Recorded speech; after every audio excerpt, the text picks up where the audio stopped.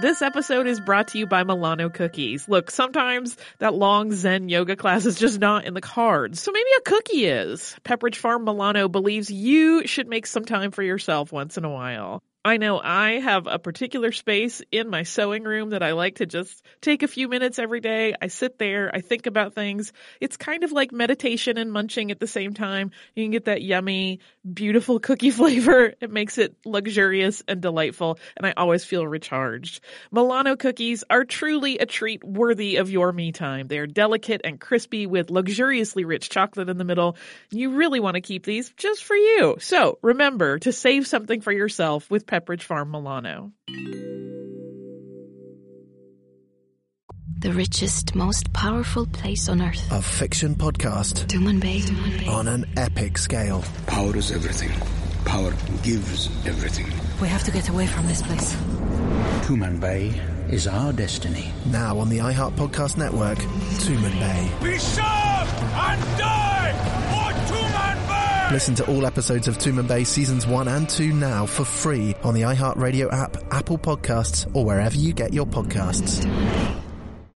Welcome to Stuff You Missed in History Class from HowStuffWorks.com.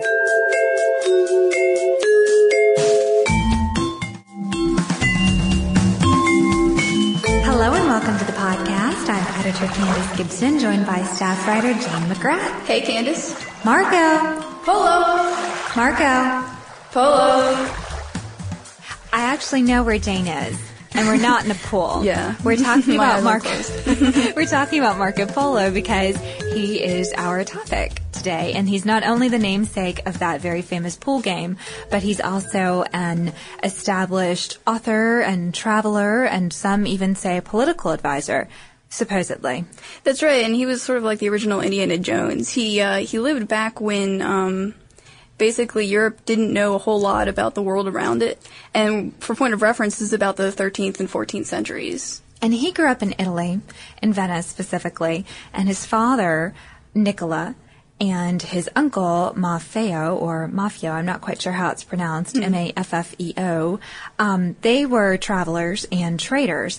They were very, very shrewd businessmen, and they anticipated that there was this changing political climate in Constantinople that might enable them to get in on the gem trade, and so they hopped on board. And they were able to make a pretty good amount of money traveling back and forth along the Silk Road, which was a series of trade routes that connected merchants from Central Asia to Europe. That's right, and unfortunately, because his father was such a traveler, his father and his uncle, they were gone for much of Marco Polo's life until he was about a teenager.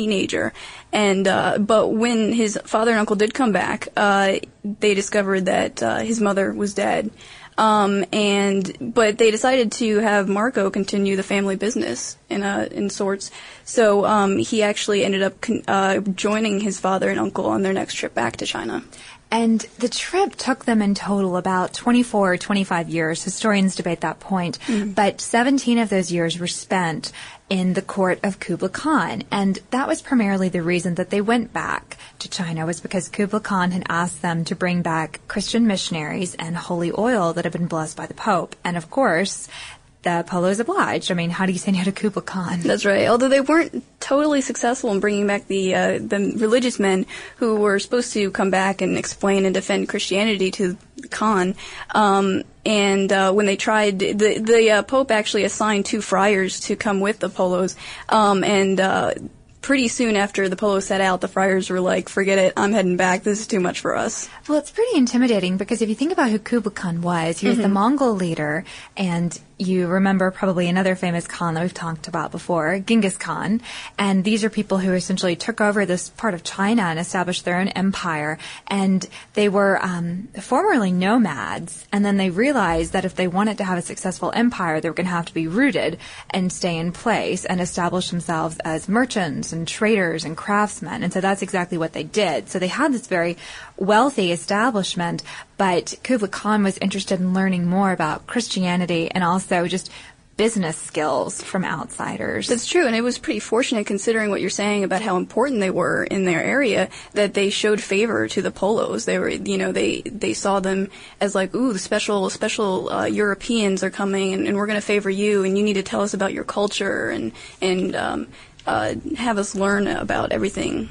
And they really liked Marco Polo, especially because he was young and he was bright and he was witty, and apparently he was really good at picking up languages, and he just really appealed to Kublai Khan. And again, this is debatable, but he was either made a political advisor or some sort of courier or low-level government official by Kublai Khan, and he was given a golden passport, which meant that he could travel to the ends of China and back. That's right, and because of that, he was able to see all these things that no European had seen before, and just go to the ends of the empire there, and that's why he was able to write about so many amazing things later on. So he spent, like we said, about 17 years in Kublai Khan's court, and we know that as he and his uncle and father traveled from Venice back to China, they covered about 24,000 miles, and they would have passed through the Middle East and Central Asia and then through China, and supposedly there were a lot of new goods that they discovered or that they saw for the first time along the way. That's right. And legend is, didn't he take back pasta for the first time to introduce it to Italy? And a lot of people today think that, that originated in Italy. They associate spaghetti with Italy, but it was actually Marco Polo who introduced it from China. Isn't that wild? Yeah. And so in addition to pasta, he saw porcelain and silk and coal and his very first compass, and also paper money. And paper money turned out to be a real biggie, because later on in his memoirs, when people were debating whether he had actually seen all of the things that he said, they were asking, well, you were in China, where are the mentions of the Great Wall or of foot binding, that practice? That's right, because he left those things out. Yeah, but he did mention paper money, and later on, Europeans did see paper money, and they realized, then, Marco told us that this was coming, and he was right. That's right. And even despite acquiring malaria or some other serious illness along the way, he was a hardy little trooper. And once he got to Kublai Khan's court, he was not restless per se, but he wasn't just a sedentary European who came over to soak in the culture. He was very active in communicating with the people and traveling the land and trying to not only discover what all was available out there, but also to keep the Polo's trade alive, that business. That's true, and they were pretty successful. They were able to get a lot of riches on the way. And like you said earlier, he picked up on languages so well. I read that the Khan actually sent him on fact-finding missions when he went off to the ends of the empire. And that must have been a cool life, just hey, find out this for me and this crazy fact, and he goes and he does it. That'd be pretty nice. I kind of like a position like that today. But the thing is, after a while, there was some unrest that started brewing between the Mongols and the Chinese, and the Polos wanted to leave because they saw that things were about to get nasty. Yeah, not only that, but Kublai Khan was getting kind of old, and once he died, the Polos, they had been shown favor with the Kublai Khan, but once he left, they would not be secure of any favor from the next empire. Definitely not. So they wanted to go ahead and get out of town, but Kublai Khan said no, and he was really insistent that they were going to stay. And, what were they to do? They were outnumbered. It was 3 against all the Mongols. Yeah. But luckily, fortune smiled on them, because a Persian diplomat came over and said that Khan's great-nephew wanted a princess from the Mongol tribe to marry. And so Khan agreed to let the Polos escort her back to Persia. So this was their ticket back to Italy afterwards? Yes. Okay. And once they got out of China, they went ahead and went on home to Venice afterward. Yeah. I read one place, I'm not sure if this is true, but actually as soon as they set foot on Christian soil again, they actually got robbed. The Polos got robbed of their riches that they had spent, 20 years acquiring in China, and that must have been terribly disappointing. I'm sure. Yeah. I'm sure, because they were representatives of that culture. And bringing the ideals to the Mongols. But at least he carried with him what he saw. There you go. And here's where the story gets kind of fishy. And we've been saying, words like supposedly and debatably. And the reason for that is because there are a lot of scholars and historians, both contemporary to Marco Polo and today, who debate the authenticity of his accounts. And we should mention that his accounts were titled The Description of the World, or alternately titled The Travels of Marco Polo. And these were not slight books. Or a slight book, rather. It was a pretty hefty tome. And Marco Polo didn't write it himself. That's right. He was actually imprisoned when he got back to Italy, which it happened because he got involved in a battle between the Venetians and the Genoese. And at this time, before Italy was unified and everything like that, these were actually two republics, and they were rivals at the time. So he was imprisoned by the Genoese, and while he was in prison, he actually met up with a popular writer of the time. He wrote romances. And so Polo would dictate what he saw in China, his travels, and the writer actually wrote it down for him.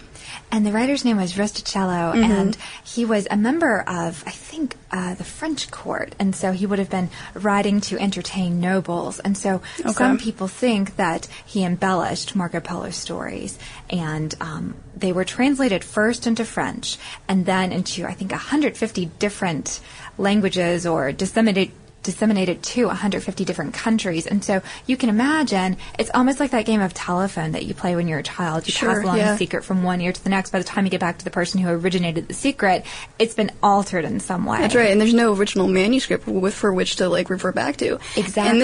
And this is even assuming that Rustichello actually wrote down faithfully everything that Polo said. It's possible because he was he was a writer of romances that he might have embellished things that Polo said. Precisely.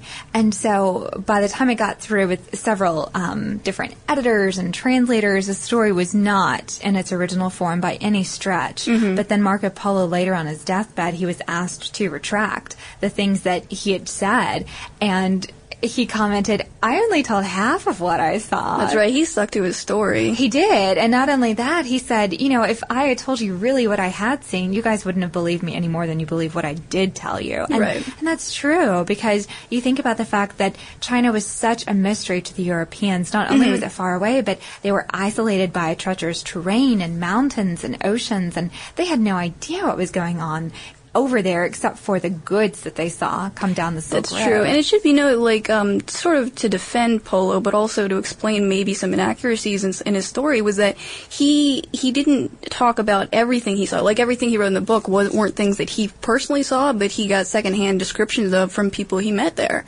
And so if those were wrong, he wouldn't have known. But he told his side of the story, what he knew. Right, and whether or not it is true, all of the accounts. It forever changed how Europe regarded China. It gave rise to the first maps that Europe made of parts of Asia and of China, and even influenced later explorers like Christopher Columbus, who was trying to find the Orient based on the descriptions and coordinates that Marco Polo gave. And in 1492, I think we all know where he ended up. That's right. Not the Orient. And one of my favorite parts of the Marco Polo story is a little bit juicy and tawdry and pulpy, really, because we know from most accounts that he married a Venetian woman named Donata, and he had 3 daughters. But there are some accounts, or some legends rather, that say he didn't marry an Italian woman. He married a woman that he met in Kublai Khan's court, actually his daughter, Haldong, and supposedly Haldong traveled with him and his uncle and father, and then returned with Marco to Venice, and she was ostracized by the people because she was so different, so she would lock herself in her room and sing, which was her only comfort. She had a beautiful singing voice. And then we know that Marco came to be arrested. And in this version of the story, he wasn't arrested for leading an uprising against the Genoese. He was arrested because he'd married a non-Christian, and the Catholic Church had been eyeballing him. Scandalous. That's an interesting story. It gets even more. Okay. Even more scandalous. Because then, supposedly, his sister Lucia lied to Haldong and said that he had died. And she was so upset that she set her clothes on fire and hurled herself into the canals. Wow. So if you're in Venice today, you can hear her. Oh, this is a ghost story there. It's a ghost story. Yeah, you can hear her singing by the canals. Okay. Yeah.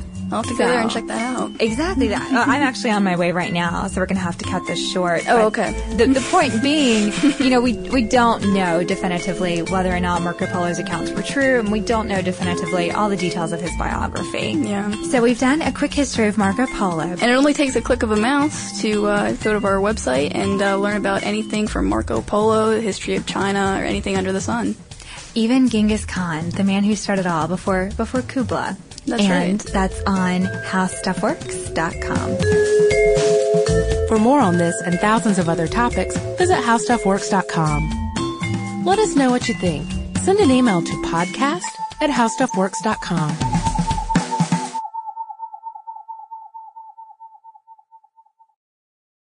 The richest, most powerful place on earth. A fiction podcast Tuman Bay. on an epic scale. Power is everything. Power gives everything. We have to get away from this place.